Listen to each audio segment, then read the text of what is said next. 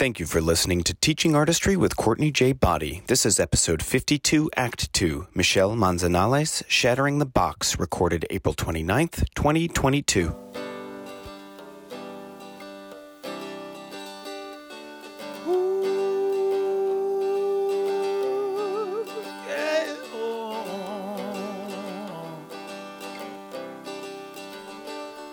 I'm so damn tired of waiting on a perfect A plus B.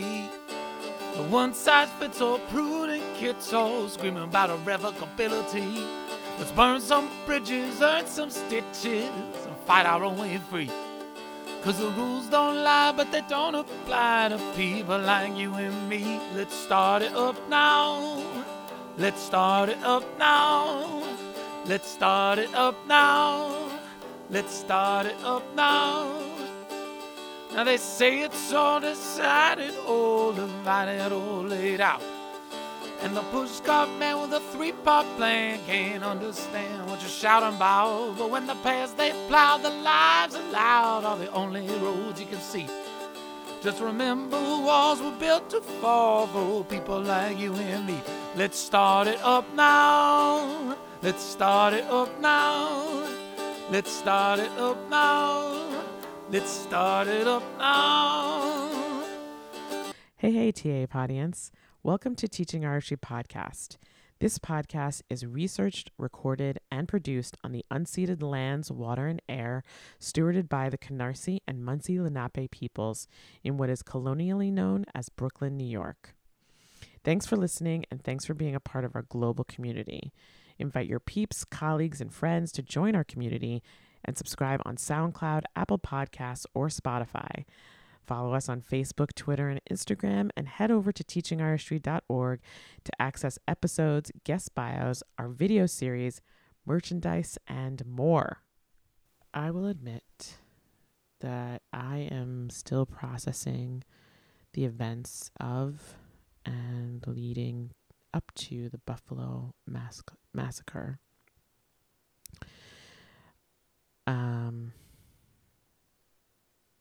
I struggle with a world that fosters insidious racism and racist ideas that motivate and incite violence to strike fear in Black communities. I'm sad. And I'm tired. I'm tired of people who look like me, of all hues and shades, experiences and joys and lows and highs, who are living in their humanity. Not to mention our humans in solidarity within the AAPI community and other communities of color, immigrant communities, and more, who are targeted. I am tired of being targeted with such specificity and a deep hatred that apparently is rooted in fear. But fear of what? Fear of people shopping for food, minding their own business, supporting their families. I don't get it. I just don't get it. But just because I don't get it doesn't mean it's not true, right? And so I am very grateful to have a space like this to process my emotions, to process my feelings and my thoughts and my big questions. I try not to freeze when something like this happens. I try not to avoid it, though it is quite challenging. And it's hard to pause the never-ending deadlines and meetings and driving urgency and of all the things, whether it's life admin or work, but especially at work.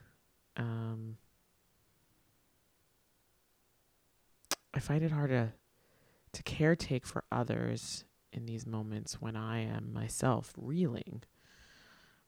And I really appreciate those who I have encountered who, whatever it took for them, either requested for or created space for others in certain Zoom rooms and meetings to breathe with the group, to allow space for acknowledging and responding, as each individual felt supported or comfortable to share.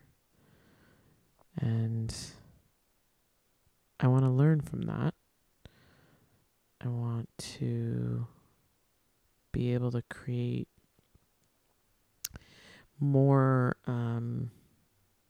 intentional processes. Something that I didn't think I was going to talk about, but something I've been practicing more recently has been, not to react in a given moment, but to breathe, take a sip of water, and respond. And when something like this larger incident happens, that need for a moment, the timing of it can be a lot longer than one would want. So I'm not going to judge that, but I am here now responding, right? And trying to find more concrete ways to overtly do so on a daily basis, or in a sort of daily, what am I trying to say? Not daily basis, but a daily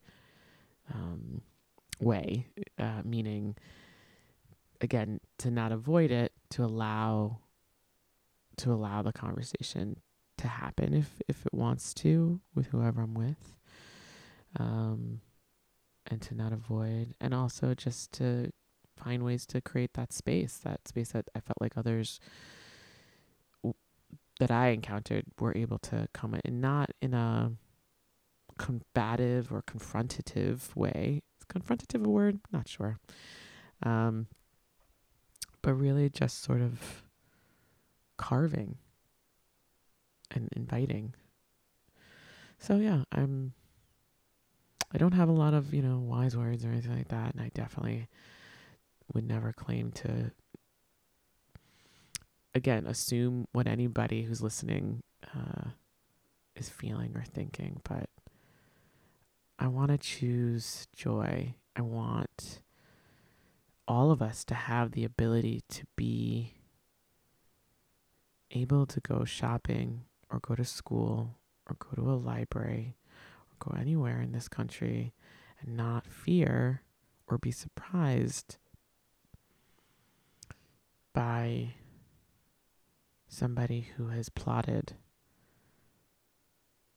and compiled and convinced themselves that what they're doing by harming and hurting and killing is the right thing to do. I don't think I'll ever understand that. But something's got to give. Something has got to give, and I just feel it could be so easy to go into the dark side, and I'm not interested in that. I want to find the light. I want to find the hope. I want to find the joy. And that could be a small kernel or a very large source, I don't know what word I'm trying to put an adjective in there or a noun. Yeah. So I'll leave that there.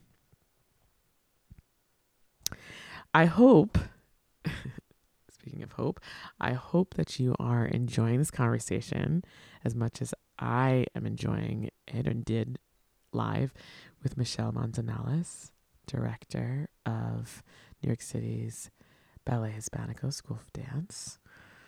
And in this conclusion of our conversation, Michelle shares more about expanding teaching practice and reflective practices in within the scope of Ballet Hispanico, and ways to reclaim what success looks like in the dance world. Here is episode 52, Act 2, Michelle Manzanales, Shattering the Box. It's not a box, and we fit in many boxes, or I don't want to be in a box. Like let's call it I don't know. We have there's many parts, and they all make up something beautiful, and each of those parts are beautiful. I liked what you just said. Yeah, I feel like there's been a lot of conversation recently, at least here, about naming.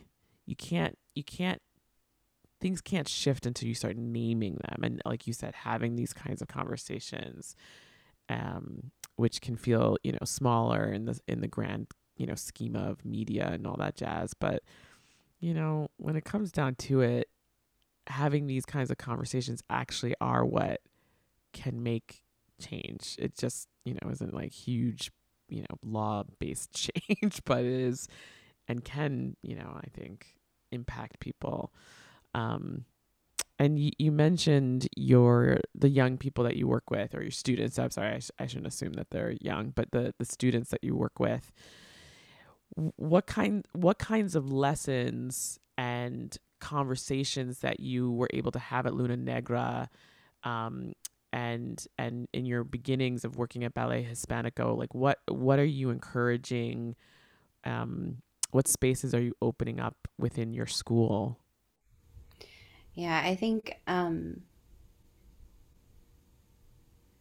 well, one of the most important things to me in being a teacher, um, is to create inquisitive students, like for them to be questioning everything, really, and to feel that they're in a space where they can contribute and be authentically who they are.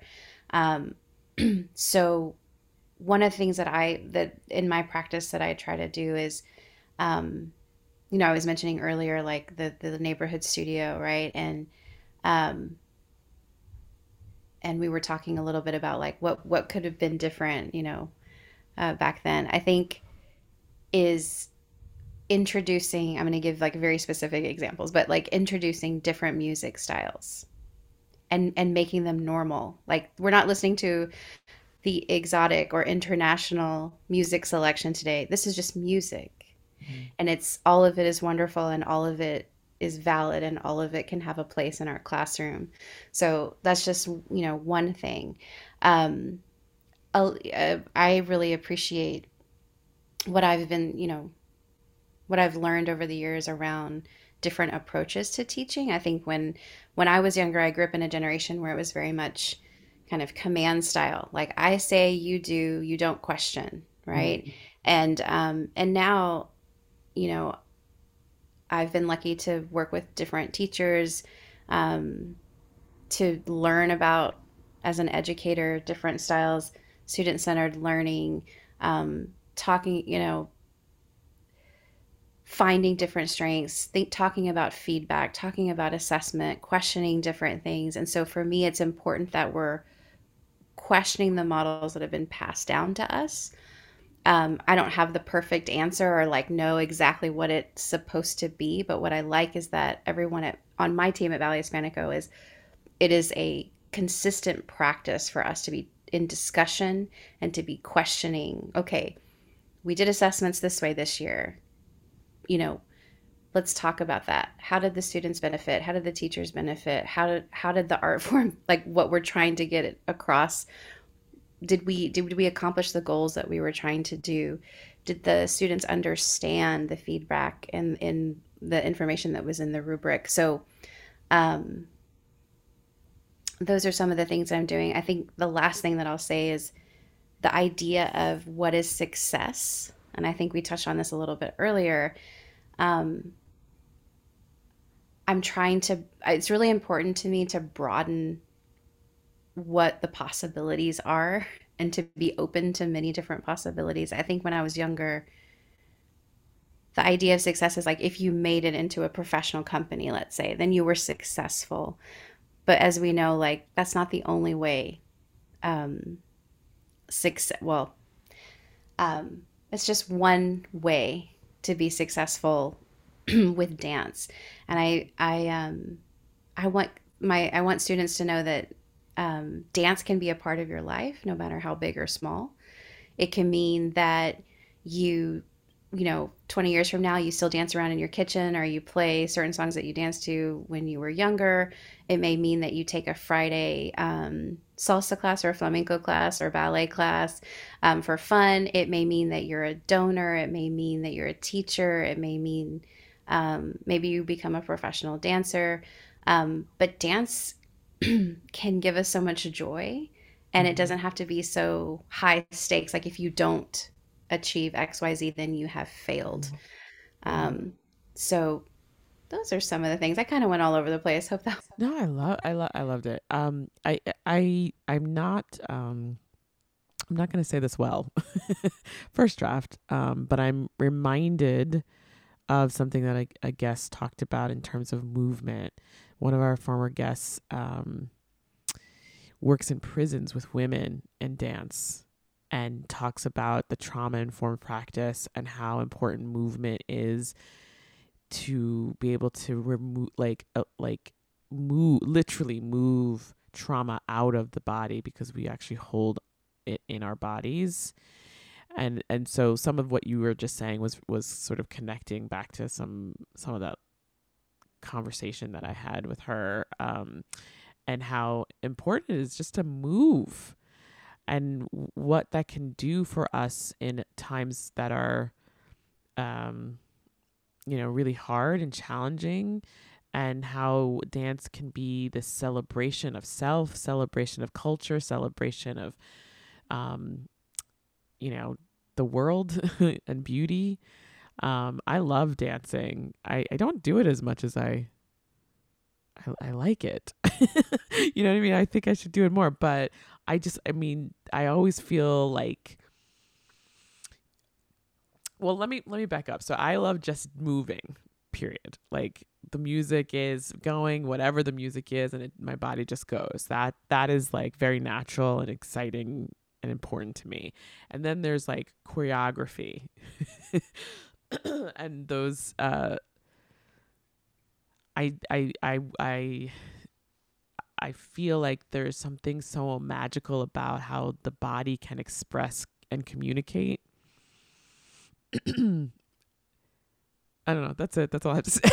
Yeah, no, I am nodding again over here profusely, but I would say that most dancers, that's that thing that we can't articulate with words, and that's why we dance. But there's a feeling that comes over you when you're lost in movement, and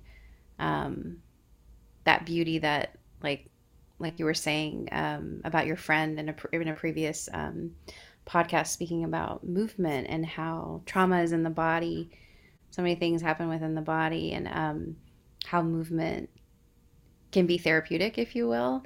And so, yeah, it's such an amazing feeling to just dance. And that's why I think it's so important in the position that I'm in, to encourage just to dance. Like whether it's coming to that recreational class, that open program where you come once a week and it's just like you just have fun, you let go, and you take hip hop for an hour, or you take tap, or you whatever it is, whatever is fun for you, because there's something about that. Yes, there's the choreography, there's the craft, there's the technique. That's one part of it, but the other part is just connecting with your body, your mind, and your body and your spirit, and having fun in that area. And that's another really important part about dance, like, is to just to move. Yeah. And then there's all the other awesome things, like these programs or whatever. But the fundamental part of it is the joy, the access to joy and connection to self. Yes. So for years at the NUVIC, we would have a summer teacher professional development program, and we had like 3 or 4 different topics. So we'd sort of switch out the courses every year, and they'd be offered for professional credit for the Department of Education teachers. And we for years had a dance class I forget the title, but it was basically like you move and then take everything that you've experienced and figure out how you want to do this with your kids over the course of the year. So it was an intensive.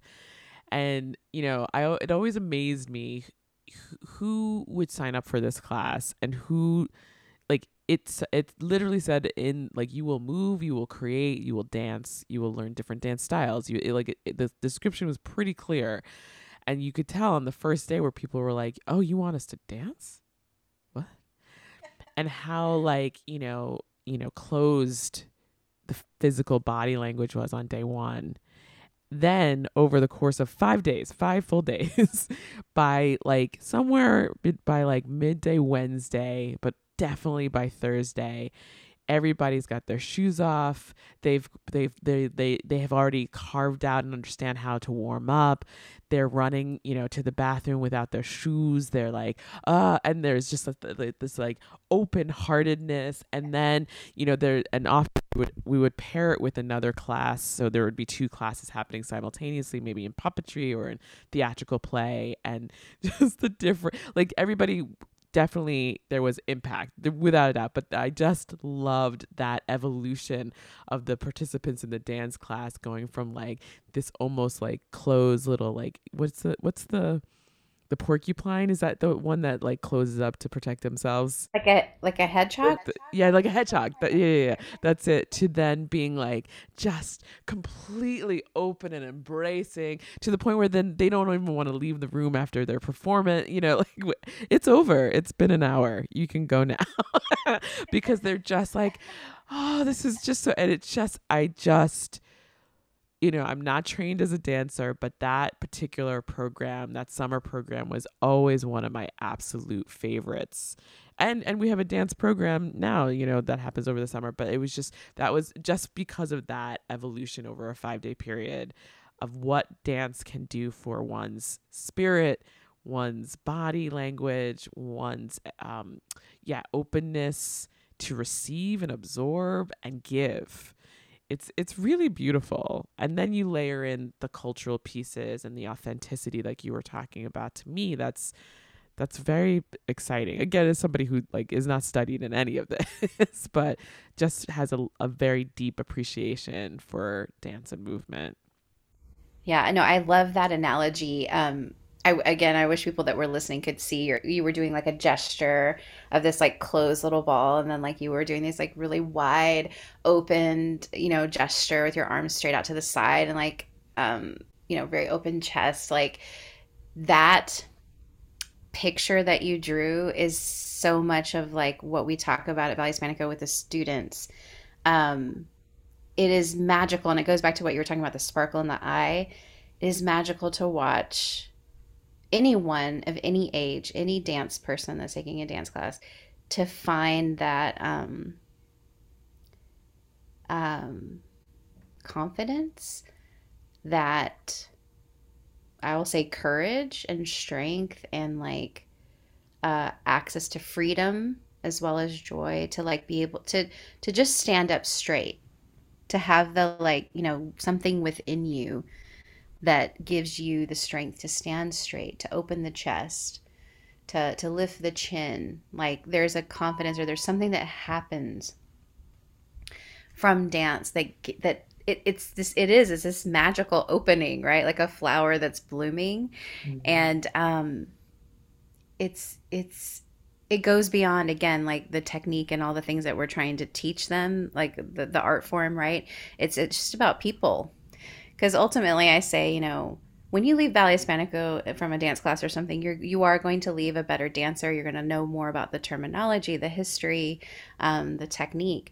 But more important for me is that you're going to leave hopefully a better human being that is going to be a critical thinker, is going to have courage, is going to have confidence, is going to be a leader, and going to be able to express themselves. So it's like so connected. It's just we're using dance as the mechanism, but it's such a big part of what we do as arts educators. It's our purpose. It's our work. It goes bigger than the beautiful dancing at the end of the year. Yeah, that's a big deal, right? When we Yes. celebrate it, but it's so much bigger than that. It is so much bigger than that. I'm like trying to find the right question because I feel like the questions I have here aren't quite where I want us to go, but I don't know what it is. But I'm curious. Yeah, I'm curious to hear. Where would you like where would you like to push into push? Maybe it's not the right word, but like where would you like the programming to expand into and explore or discover as you continue to work at Ballet Hispanico? Well, I feel like we've touched on some of it, and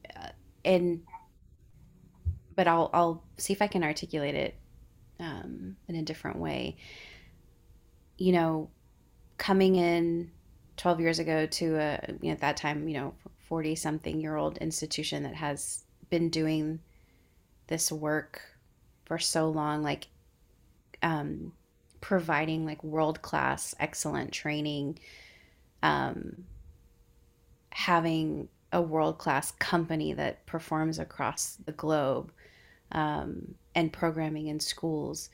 Uh, it's like this beautiful thing. And but what is deeper is what we were talking about with that pride, and then specifically within the Latinx community, what something like this cultural institution of Ballet Hispanico, what it means to the Latinx community is so big. It's like, I'll go back to that word oasis, right? Um, what I would like to see and what I believe is happening is that not only um, are we really doing the work to make sure that we are that oasis and that we are providing that excellent training, but also to continue to learn and unlearn what has been passed on to us in the now I'm speaking specifically about the dance world and dance training. um yeah, I was talking earlier about like the command style of, and how do we do better, how do we push forward or leaders in the field of what is actually happening in the classroom every day, theory to practice, right? So the way that we speak to our students, the way that we engage with them, the way that we give them voice, um, because all of that translates into the larger world later, right? And so that is something that's really important to me, just because, we always laugh like the older directors back in the day, like it was not uncommon to get a shoe thrown at you, or to, maybe someone walking around with a cane giving you a little tap here and there, like these different practices that are like passed down in the dance world, and that we kind of awkwardly laugh at, right? How is it different now, and how are we going to still um, um, create these beautiful artists, these strong, proficient, engaging artists, but also make sure that their mental, like what's happening in their minds and in their hearts is also strong and healthy and um, ready for the world, right? So those kinds of things are super important to me. Like we have, so many different programs from age two. Like our oldest student right now is 95. He's in our he's in our adult flamenco class.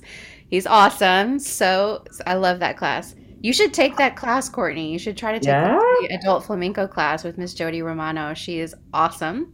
Okay, wait. I need to write that down because I've never taken flamenco in my life. I had never done it either, and I went in, and she just has this way, Jody Romano, excellent teacher. She just has this way of inspiring you, and and it's a beginner class. Okay. She has some students now that have been in there forever. Like they're her like loyal students that go with her everywhere. But it's really like more of it's geared towards beginners and it's so much fun.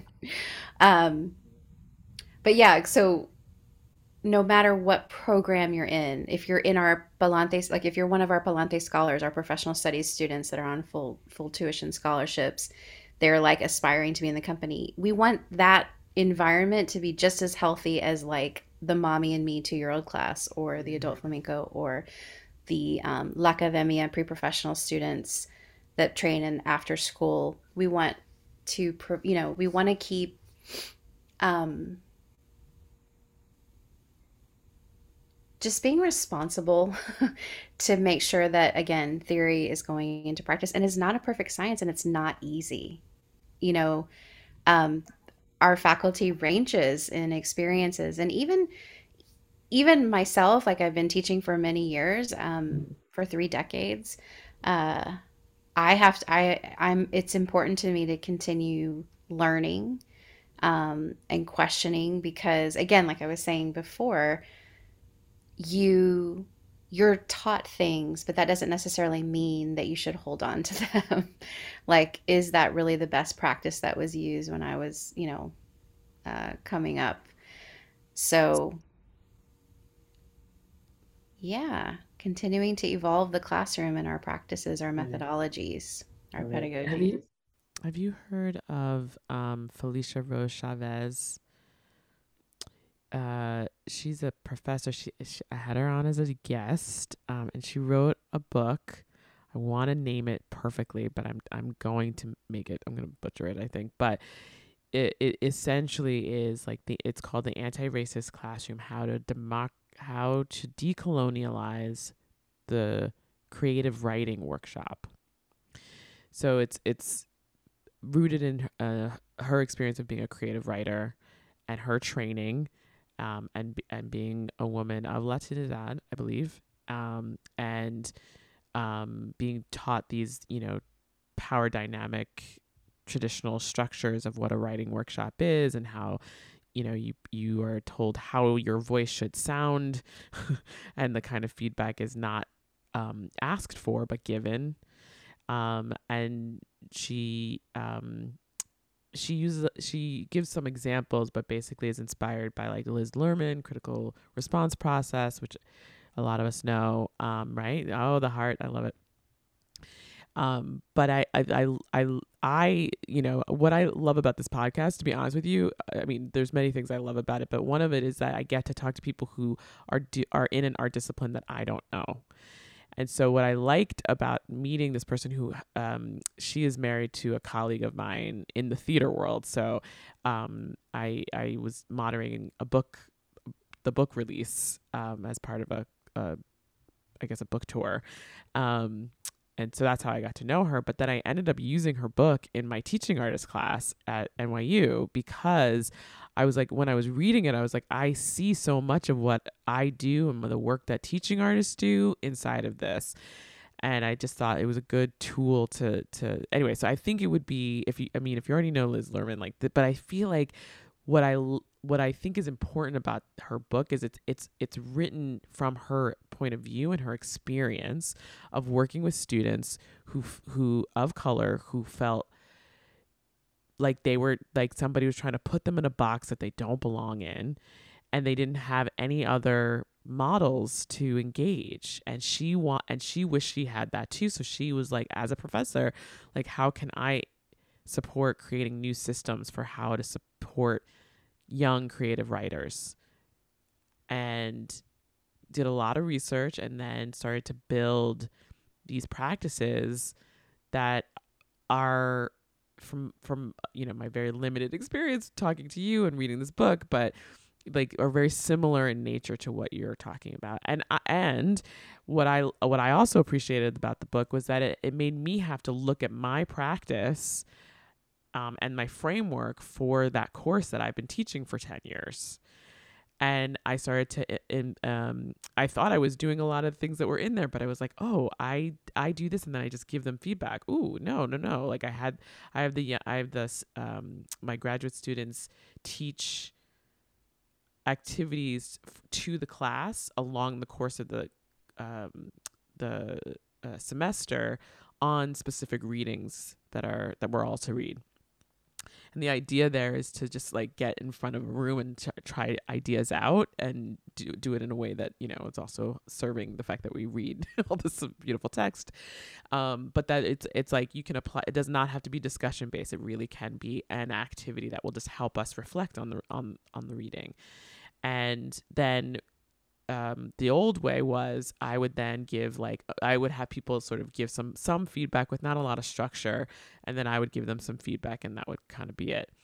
And because of this book, I was like, oh, the whole point is to center the writer or the artist's voice. So a very simple task was you've planned this activity, you tell us what kind of feedback you'd like, and then that is the feedback that we give based off of what you would like to hear. And it was such a simple switch up, but what I found was happening for this class. Honestly, this last grad class was again, I've been teaching it for a long time and lots of good things have happened over the course of the time, but I really felt like, wow, you might have nailed it this year. And it was because I had really made some big, actually they weren't that big, just like these little tweaks that just created this beautiful, and you know, in the midst of like, we're now going back to school in person, everybody feels super awkward and doesn't know what to do on day one, you know, all those things. And I remember that day one, I was like, who else? Just be yourself. Like, let's all just like name it. Like, who else is feeling awkward? I know I am. Who else is nervous? I know I am. And everybody's like, oh yeah, you know?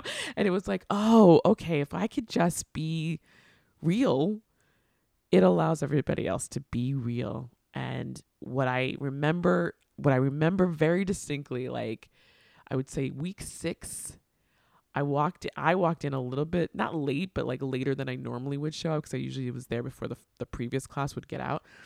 And they had already set up the room.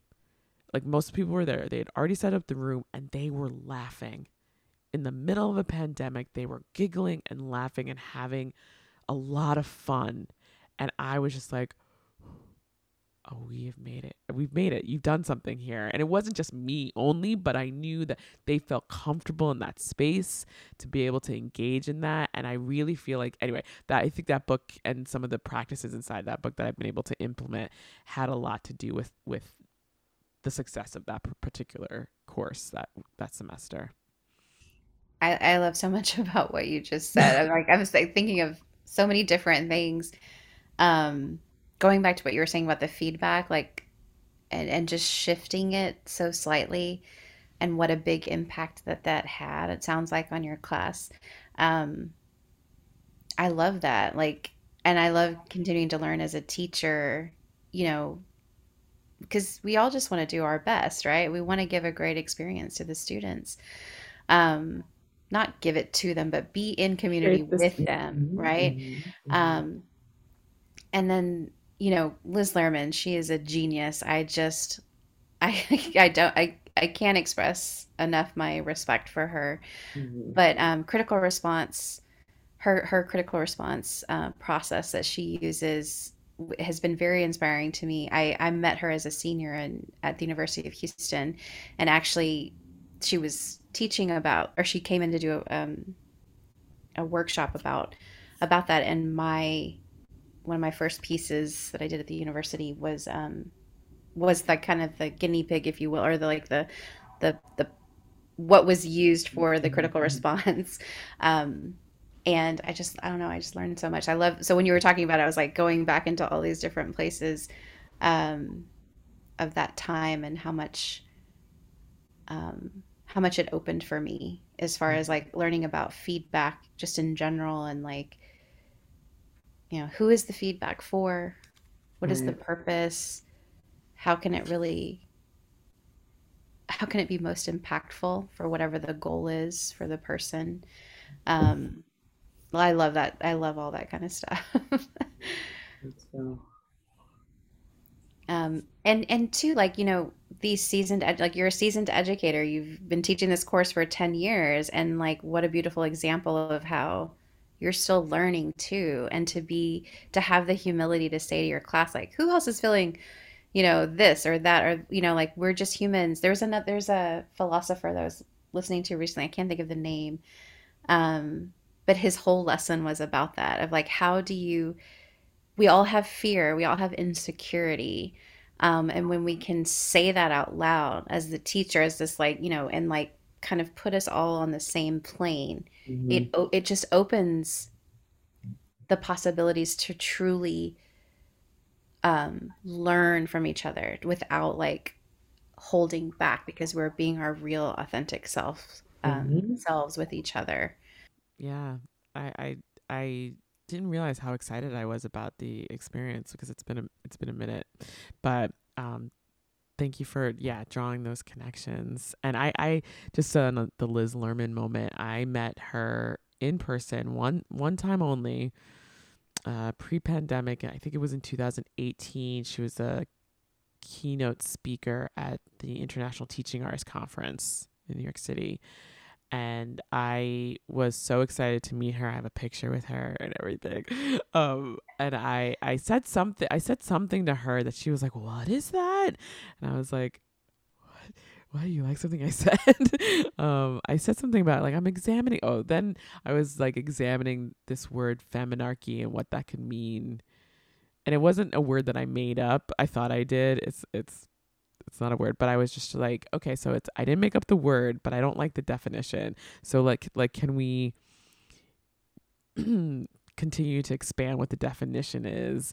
Which honestly, I where my brain was going in terms of the definition of this word is very similar to the kinds of conversations that we're having. It's about like community care and not being, cutthroat and just like, toppling the patriarchy, but not building a new matriarchy, but actually being embracing of all the nuances and you know um, knowing and embracing that there's space for all of it, as opposed to somebody needing to be on top and somebody needs to be down low. She has a book, Hiking the Horizontal. She often talks about how, like, what if we can just shift the structure on its side? Um, and of course, she's way more eloquent. Yeah, but that's what I'm saying is that because she was talking about that, she was talking about hiking the horizontal, and that's why I was like, when you were talking, I was thinking about feminarchy, and she's like, "What is this word? What do you say?" It's like, oh, I feel the same way. I'm like, I'm writing it down. Feminarchy. Yes. it's in all my posts. I can't help it because it's just like, let's care for everyone. Liz is, yeah, she's very inspirational to me. Yeah, I met her as I guess like a 20-year-old, and almost 30 years later, like, I just still am in awe of her. Every time I'm around her, I feel like I'm like, I want to record what she said and and have it with me. Mm-hmm. Um, anyway, Isn't it amazing those kinds of like, you named a whole bunch of people earlier too, and just like how they imprint on you, and then you are imprinting on others. I just find that really, like, there's something about that. it's yeah, it's important because, like, as a teacher, you have it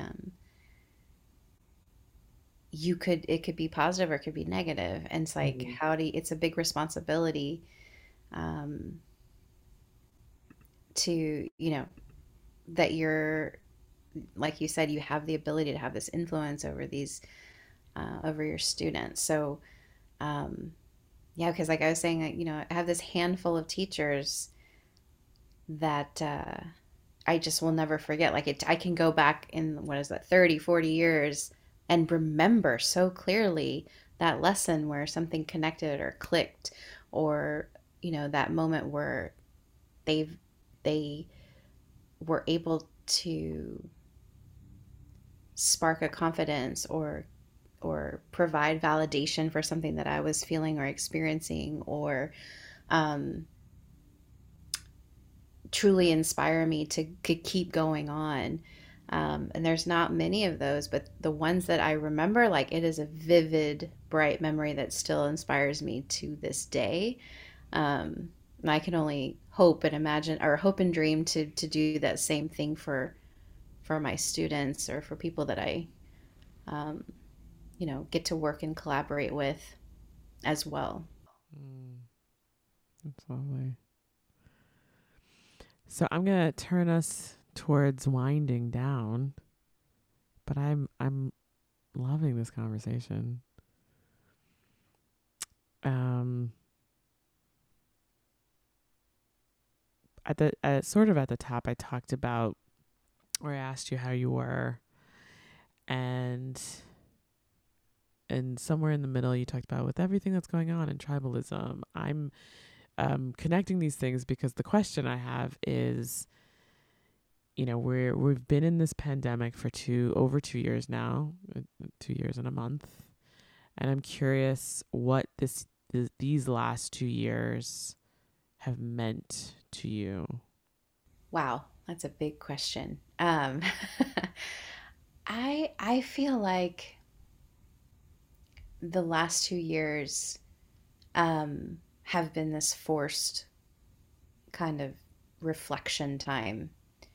I'll speak for my own experience. But yeah, it's like forced time to think about what is really important to you in your life, or to me in my life, in the work that I'm doing, just understanding how fragile, our existence is, if you will. And it's been a tough 2 years and a month, but it's also been a reigniting of purpose, and what is truly at the heart of what we do and why we do it, or why I choose to do the things that I do. So I hope we don't forget that as things continue to, I hope we don't forget that lesson, or at least I hope I don't forget that lesson as we continue on, because our lives are precious. And so what we choose to spend time on, it has to be something that we truly care about, and that we truly feel a purpose and a calling for. Otherwise, why are we doing it? Why would we waste time on it? So yeah, I feel, it reminded me how much dance is important. You were talking about movement as therapy, and like dance, and that was that definitely was like, I know that, and I live that every day in the profession that I'm in. But somehow during this pandemic, it was like an even brighter picture, like an even more vivid picture of like, what you're doing is important. What you're doing is important, and you need to carry that with you. Remember that in those hard times. And valuable, like so valuable. Yeah. Thank you. Thank you for sharing that. Is there anything you want to ask me or know from me?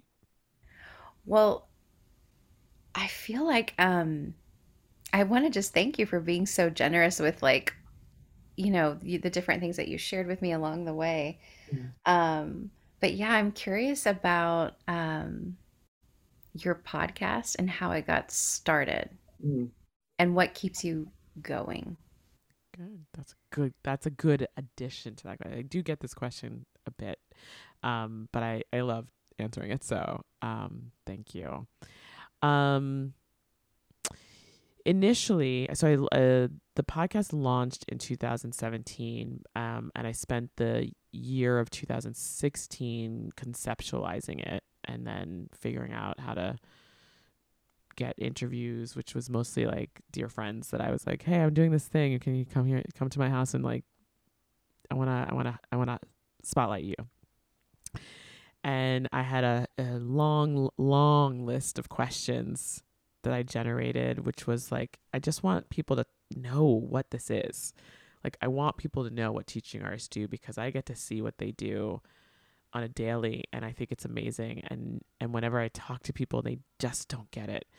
So I'd love to find a way to build a platform to help others understand what this is. That was the impetus. And then the second one was, I wanted to write a book.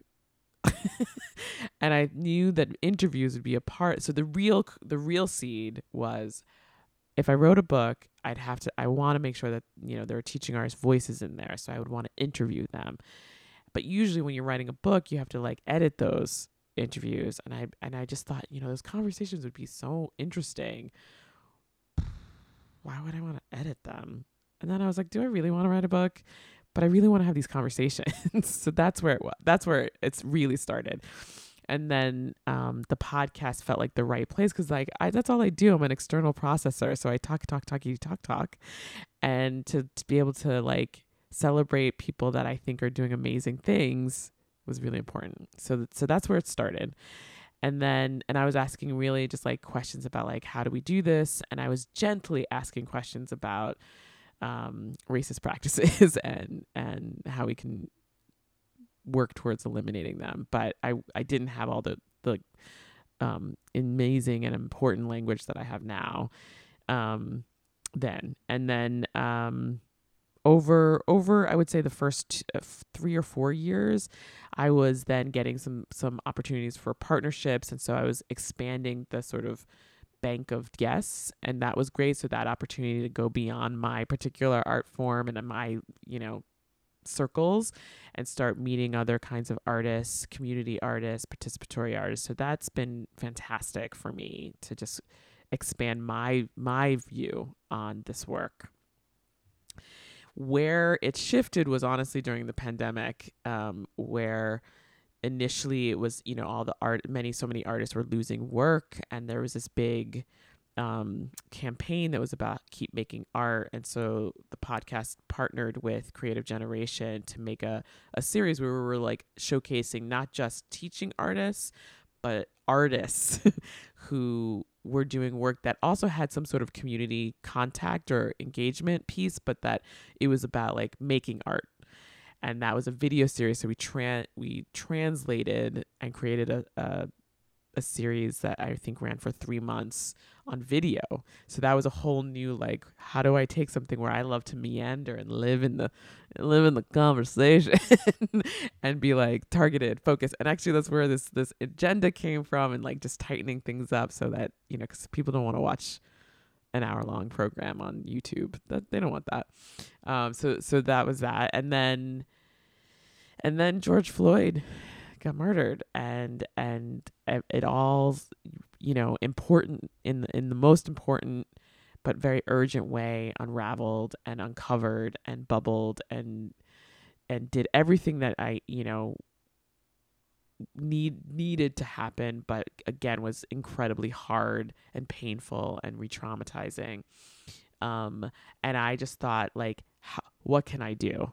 How can I process what's happening, process what I need to do, and learn so that I can unlearn, or both, you know what I mean? Unlearn in order to learn. So then I partnered with Creative Generation again for a video series that was called We Can't Go Back, that was specifically focused on what do we need to be doing that we aren't and haven't been, or have been just paying lip service to, and talking to people who have been living this work, social justice, racial justice, abolition work. Those conversations had a deep impact on me in terms of how I was looking at the work that we do at the New Victory, and created, I would say, like a walking escalator, those walking sidewalks.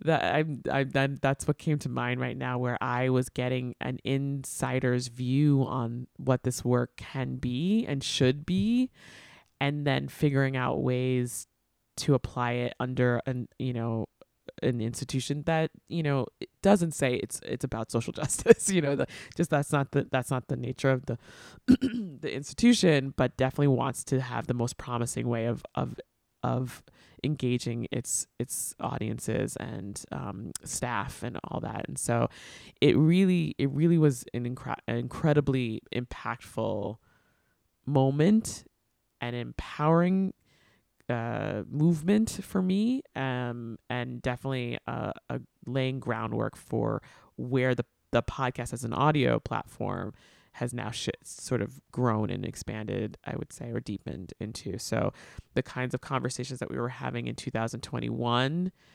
has gotten me to be able to talk to somebody like you, where somebody like Corinne is saying, you two, I think let me connect you two. Does that make sense what I'm saying? Yes. Yeah. So like essentially this podcast is my journey. It's beautiful. I love it. Thank you for sharing that with me. Like, yeah, it's that whole thing about this last 2.5 years, or what's happened.